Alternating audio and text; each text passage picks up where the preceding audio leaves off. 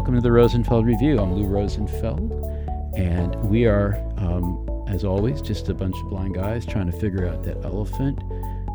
Helping me out today is Cheryl Plotz. Hi, Cheryl. Hi there, Lou. Glad to be here. It's great to have you. Cheryl, you all may know from her speaking engagements and other times she's been on stage. I met her when she gave the most amazing talk at the Interaction Conference in Lyon. Would that have been 2018, Cheryl? Yes, 2018. And really was blown away. And long story short, she's now kind of the go-to MC of a lot of the Rosenfeld media conferences. She blew people away at Advancing Research earlier this year, and she'll be emceeing Enterprise Experience later this month. I'm talking to you in August of 2020. And, your presence is aided by your skills in improv and acting and Muppets. Yes, I was a teenage Muppet. That is a factual statement. Well, besides being a teenage Muppet, Cheryl is an internationally renowned interaction designer. That's why she makes it onto the stage at Interaction, and has been doing amazing work with Alexa and the Echo Look. She's worked on Microsoft's Cortana and the Azure platform, done work on Nintendo DS. She's worked for a lot of really interesting organizations. Disney Parks, Maya Design, now at the Bill and Melinda Gates Foundation. I'm always pretty blown away by you, Cheryl, not just because of your work and because of your stage abilities and your Muppets, but now you're writing because you're writing a book. And in fact, I think like today is practically the day author review is done, and you can just kind of walk away from it until the hard part starts, namely marketing. Is that where you are? You're just like, I think today's the day. Like, I have one more chapter, the AI chapter, to finish my edits on, and then send it off to Marta, and then that's it for my part. It started last September, and here we are. Which is really fast. It may not. I don't know. I have no reference. I have no frame of reference. I always say that books are the slow food of content, and you're not quite a short order cook. You're still doing high quality work, but you're definitely faster than many of our authors. The book is Designed Beyond Devices, Creating Multimodal Cross-Device Experiences. And that's a mouthful. I know we've struggled a bit with the subtitle, at least. I really wanted us to talk about why you thought there was a need for this book.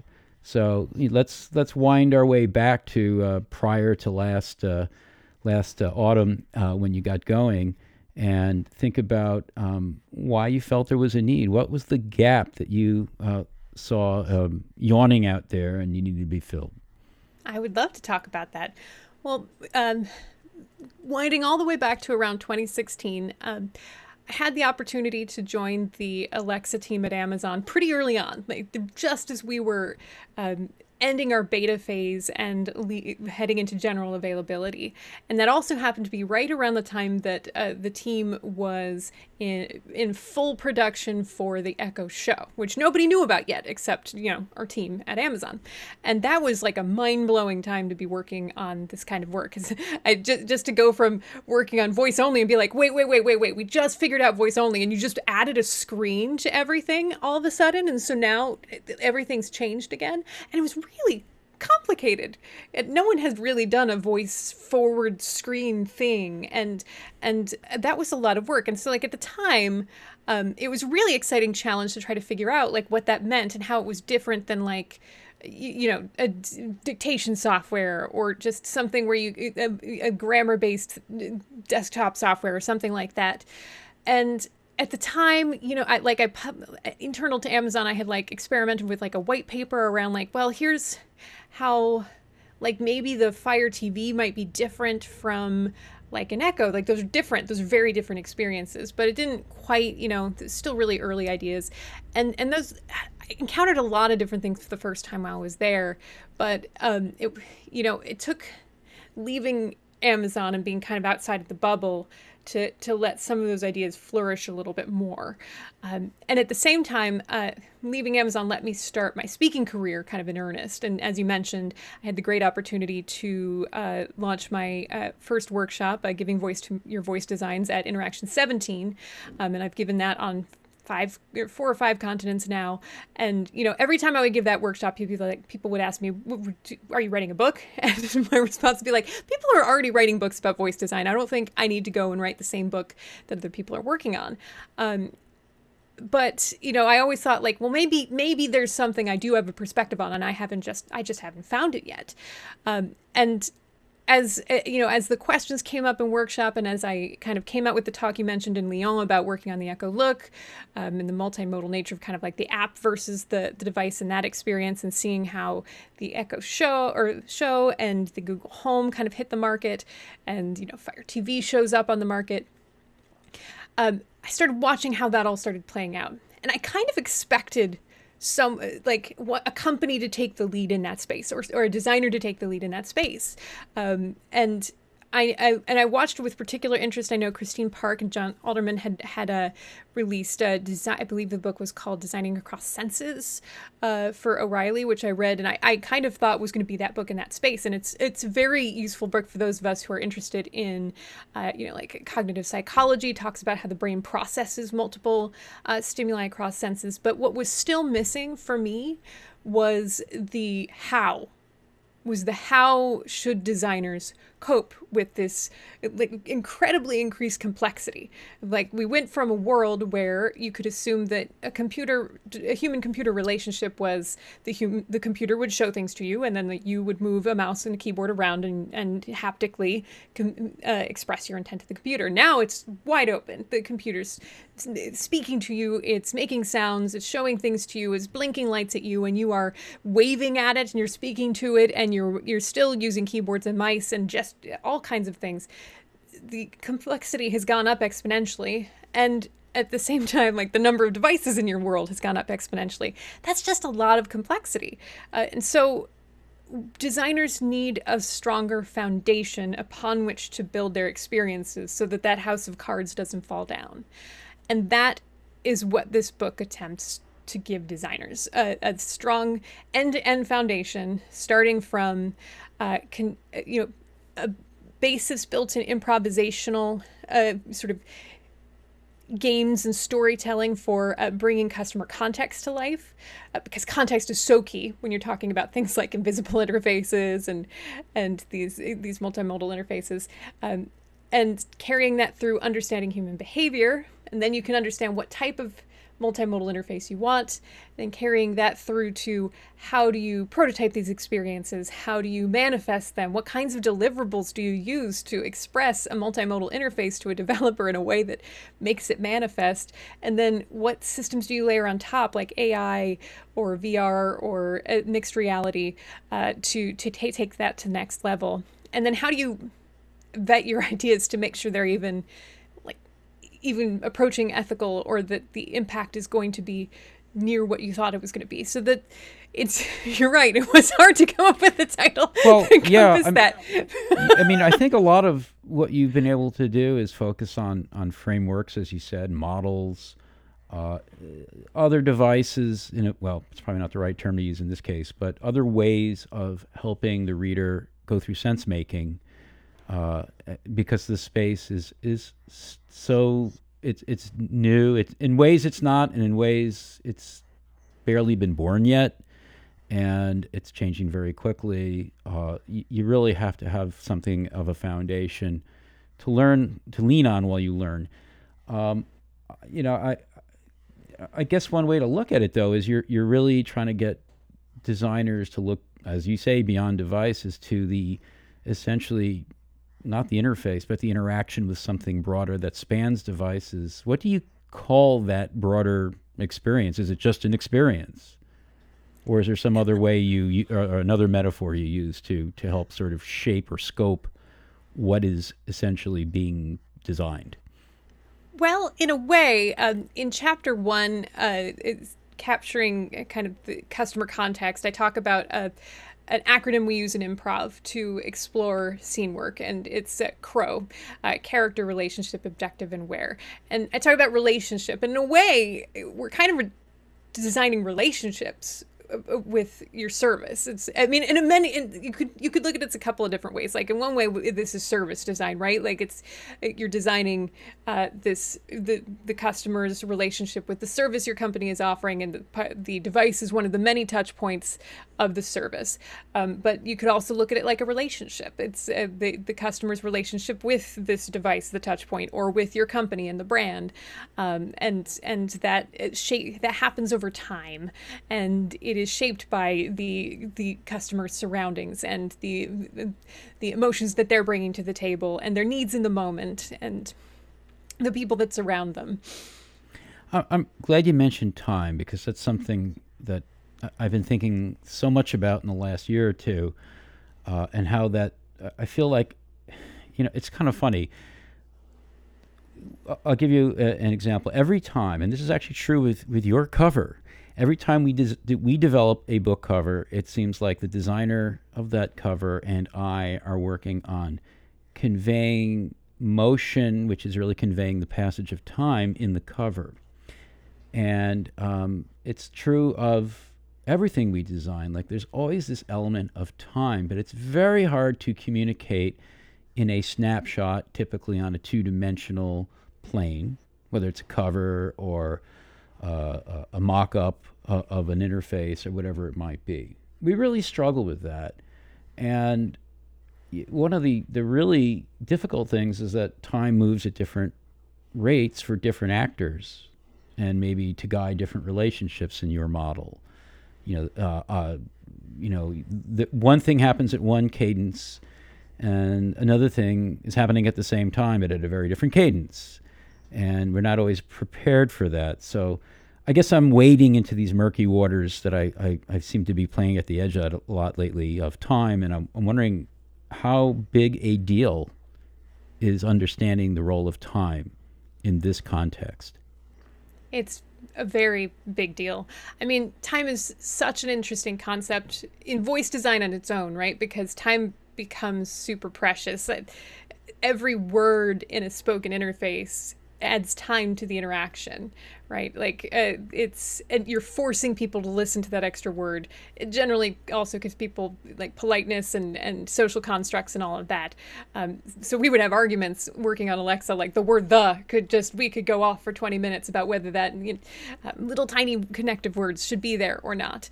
But you take the context of an entire system, and I've got entire chapters in my book devoted to different aspects of the impact time has on an interface. Like I have an entire chapter in my book just devoted to different types of transitions and how they impact the customer experience.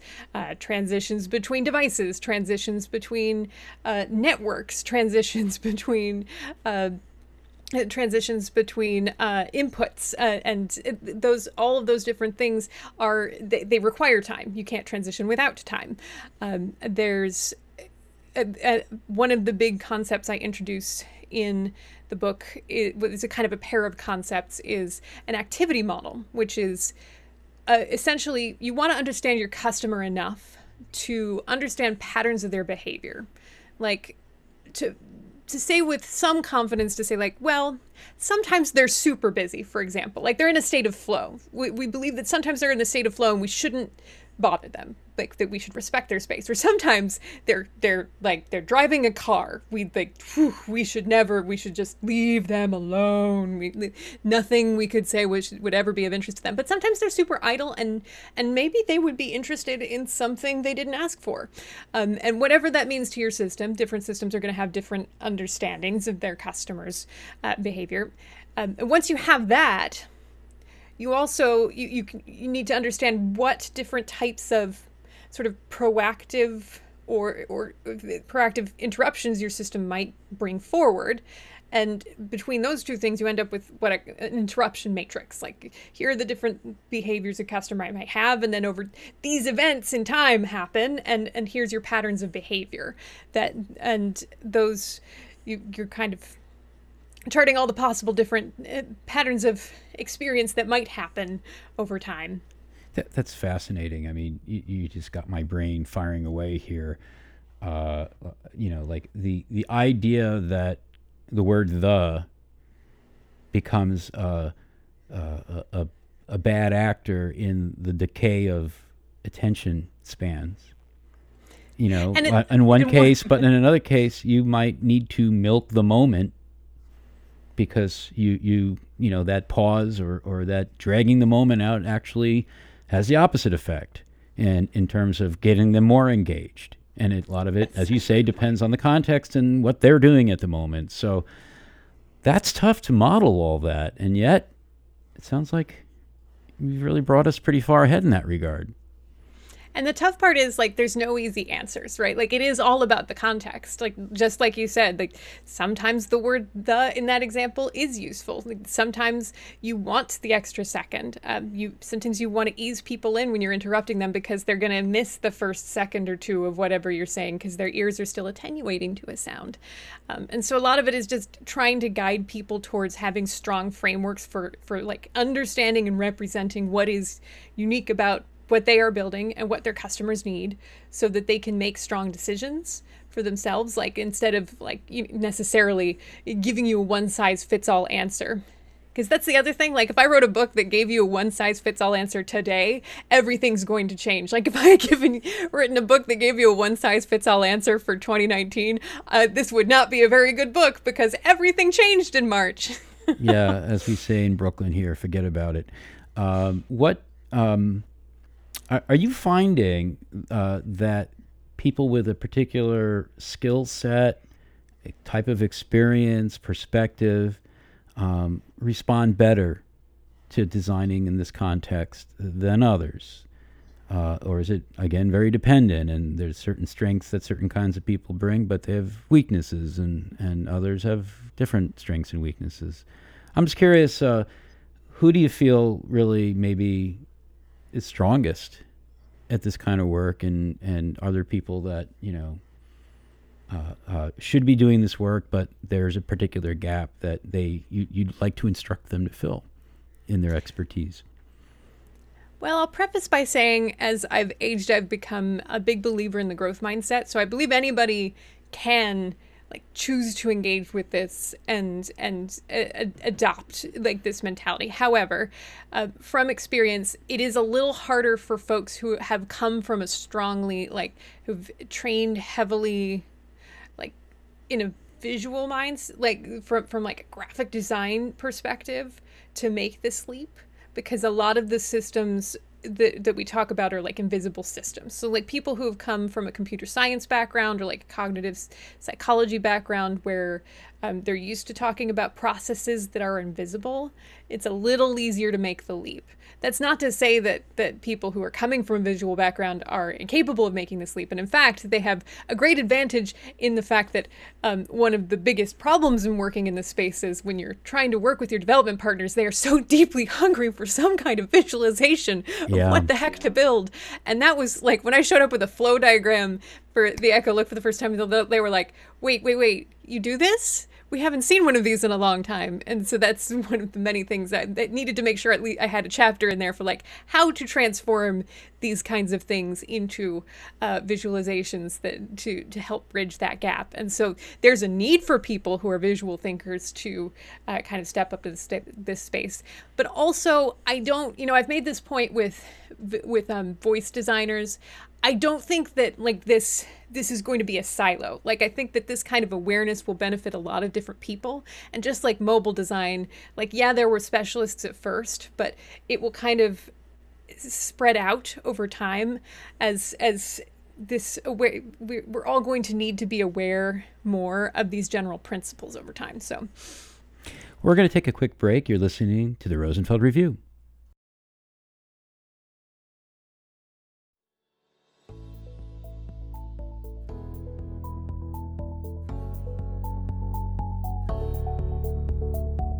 I hope you're enjoying the podcast. If you want more, not only do we have a whole bunch of podcasts in our archive, but we have something that's very current, very alive, and very engaging for groups, and that is our communities. Rosenfeld Media runs a variety of communities that meet on a monthly basis for video conferences on a variety of topics near and dear to UX people, ranging from an enterprise experience to advancing research to design and research operations. I want to encourage you to join one of our communities. Again, it is free by going to rosenfeldmedia.com/communities. Not only will you get a monthly video conference that you can listen in on and participate in, ask questions and so forth, we'll give you access to the recordings. And for some of those communities, we're talking about dozens of recordings with really interesting presenters and facilitators. You'll also get a newsletter. You'll get access to an advice columnist. Yes, we actually are providing advice columnists for each community.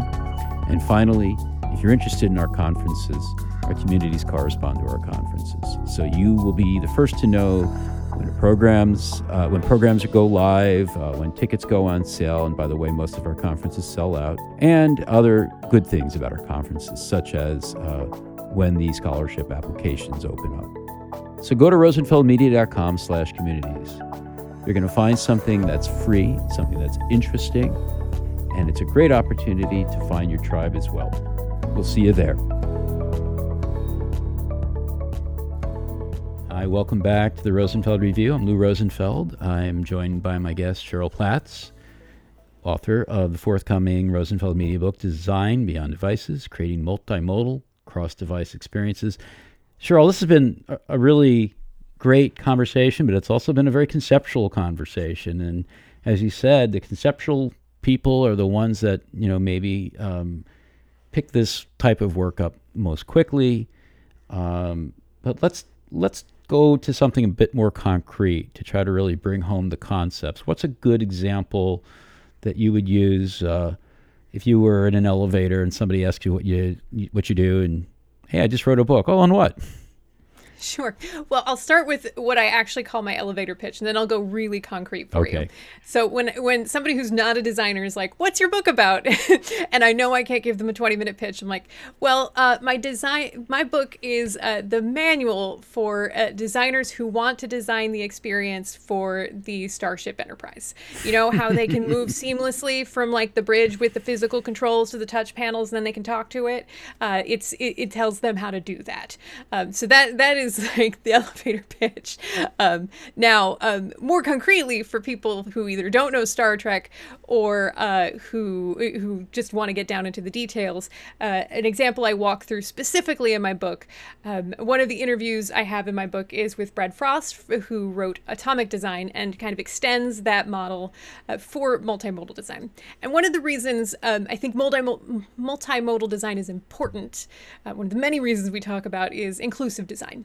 The more choices a customer has, the more options they have to complete a task, the more you're able to adapt to their needs in the moment. So whether they have a permanent or a situational disability, you are accommodating their needs. And so if we take the example of like a simple multimodal radio. Maybe you're not actually going to go out and design a radio. Maybe that feels old-fashioned, but it's at least a concept we all understand.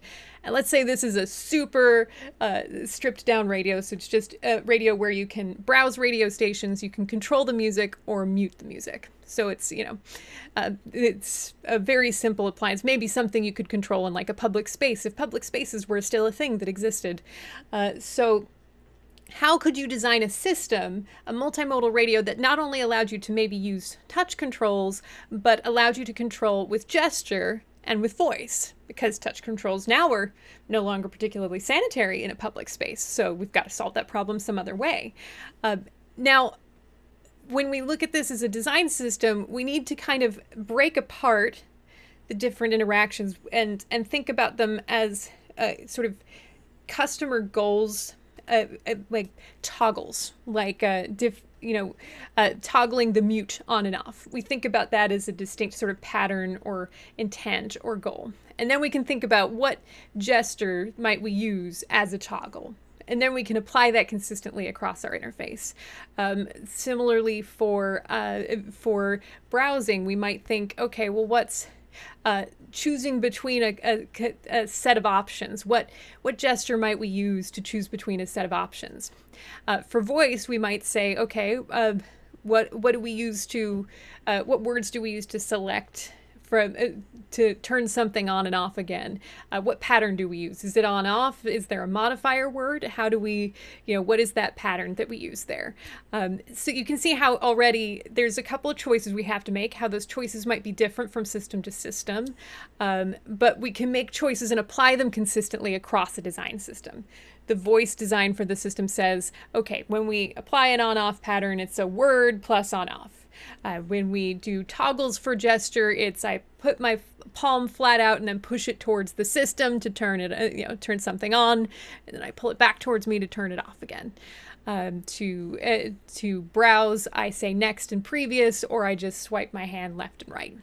Well, I apologize to the listener. You're listening, but I'm seeing what Cheryl's doing, and there are just tons of gestures going on the video.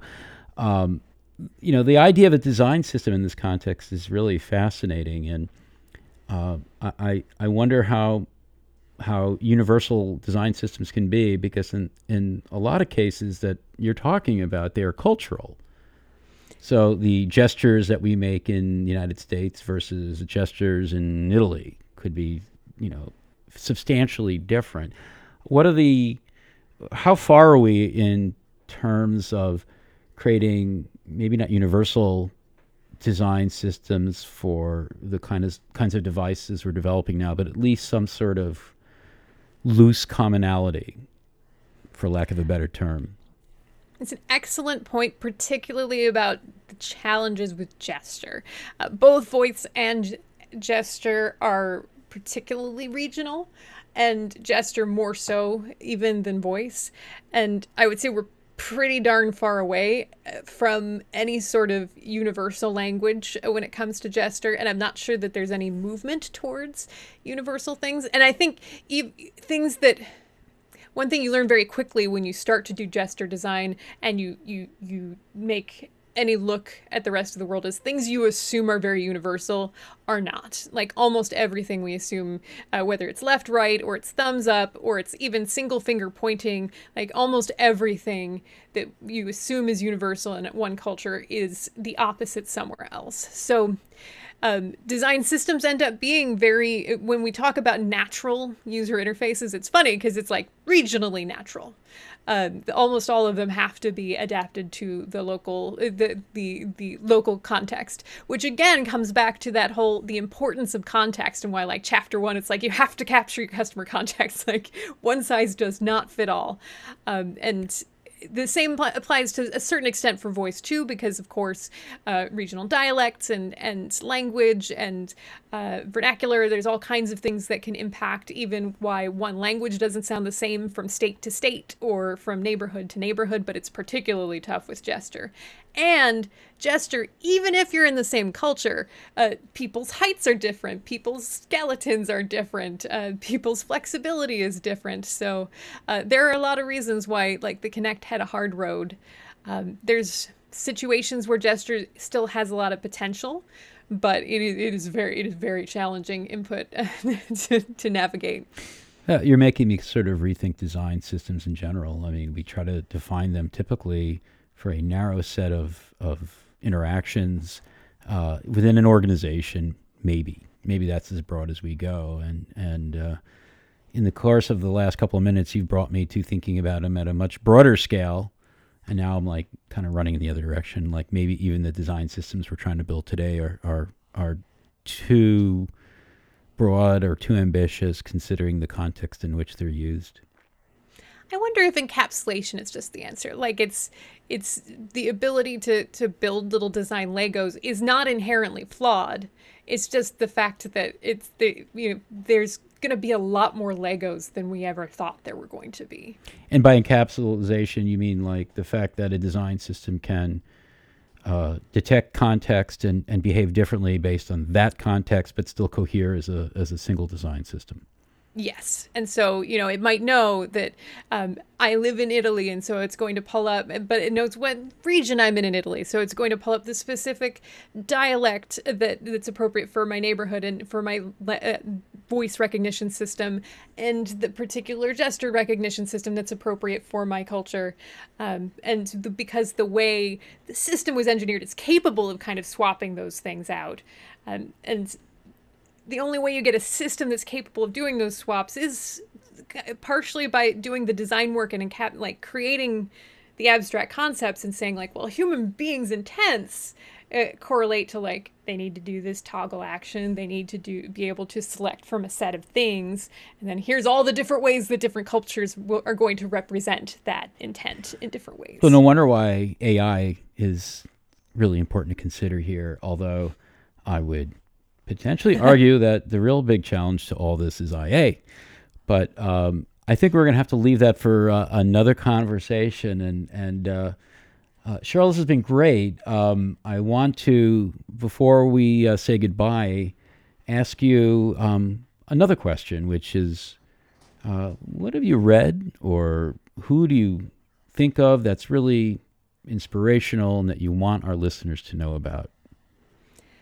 Well, I know I've mentioned this individual in a couple of my talks, so some folks who are familiar with my work have probably heard this one before, but I'm going to mention them again because it's just been so influential to my work. But Clifford Nass, the book Wired for Speech, has just, I read it and it just blew my career open. The work talks about how our brains are essentially, at this point in evolution anyway, fairly incapable of distinguishing devices that speak from speaking humans, and the implications that has for the emotional impact of spoken interfaces and our expectations of how those devices behave, like the social contract and all that. And it just, even when they can see the device that's speaking, and there's so much there, like the gender implications.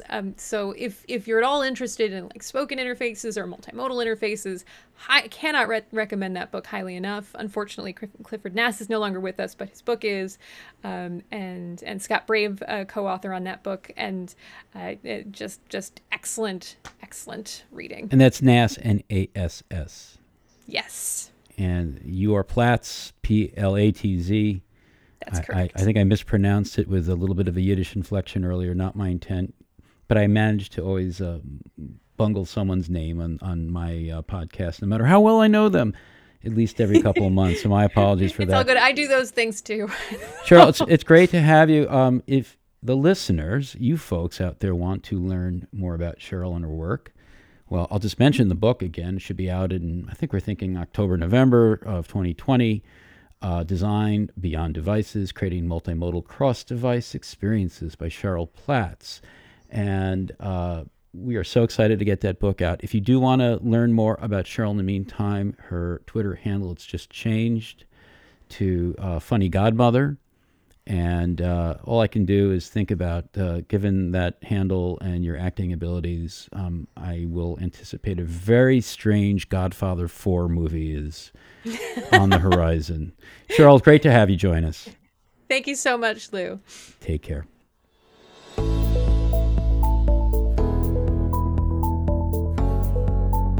Thanks for listening to the Rosenfeld Review, brought to you by Rosenfeld Media.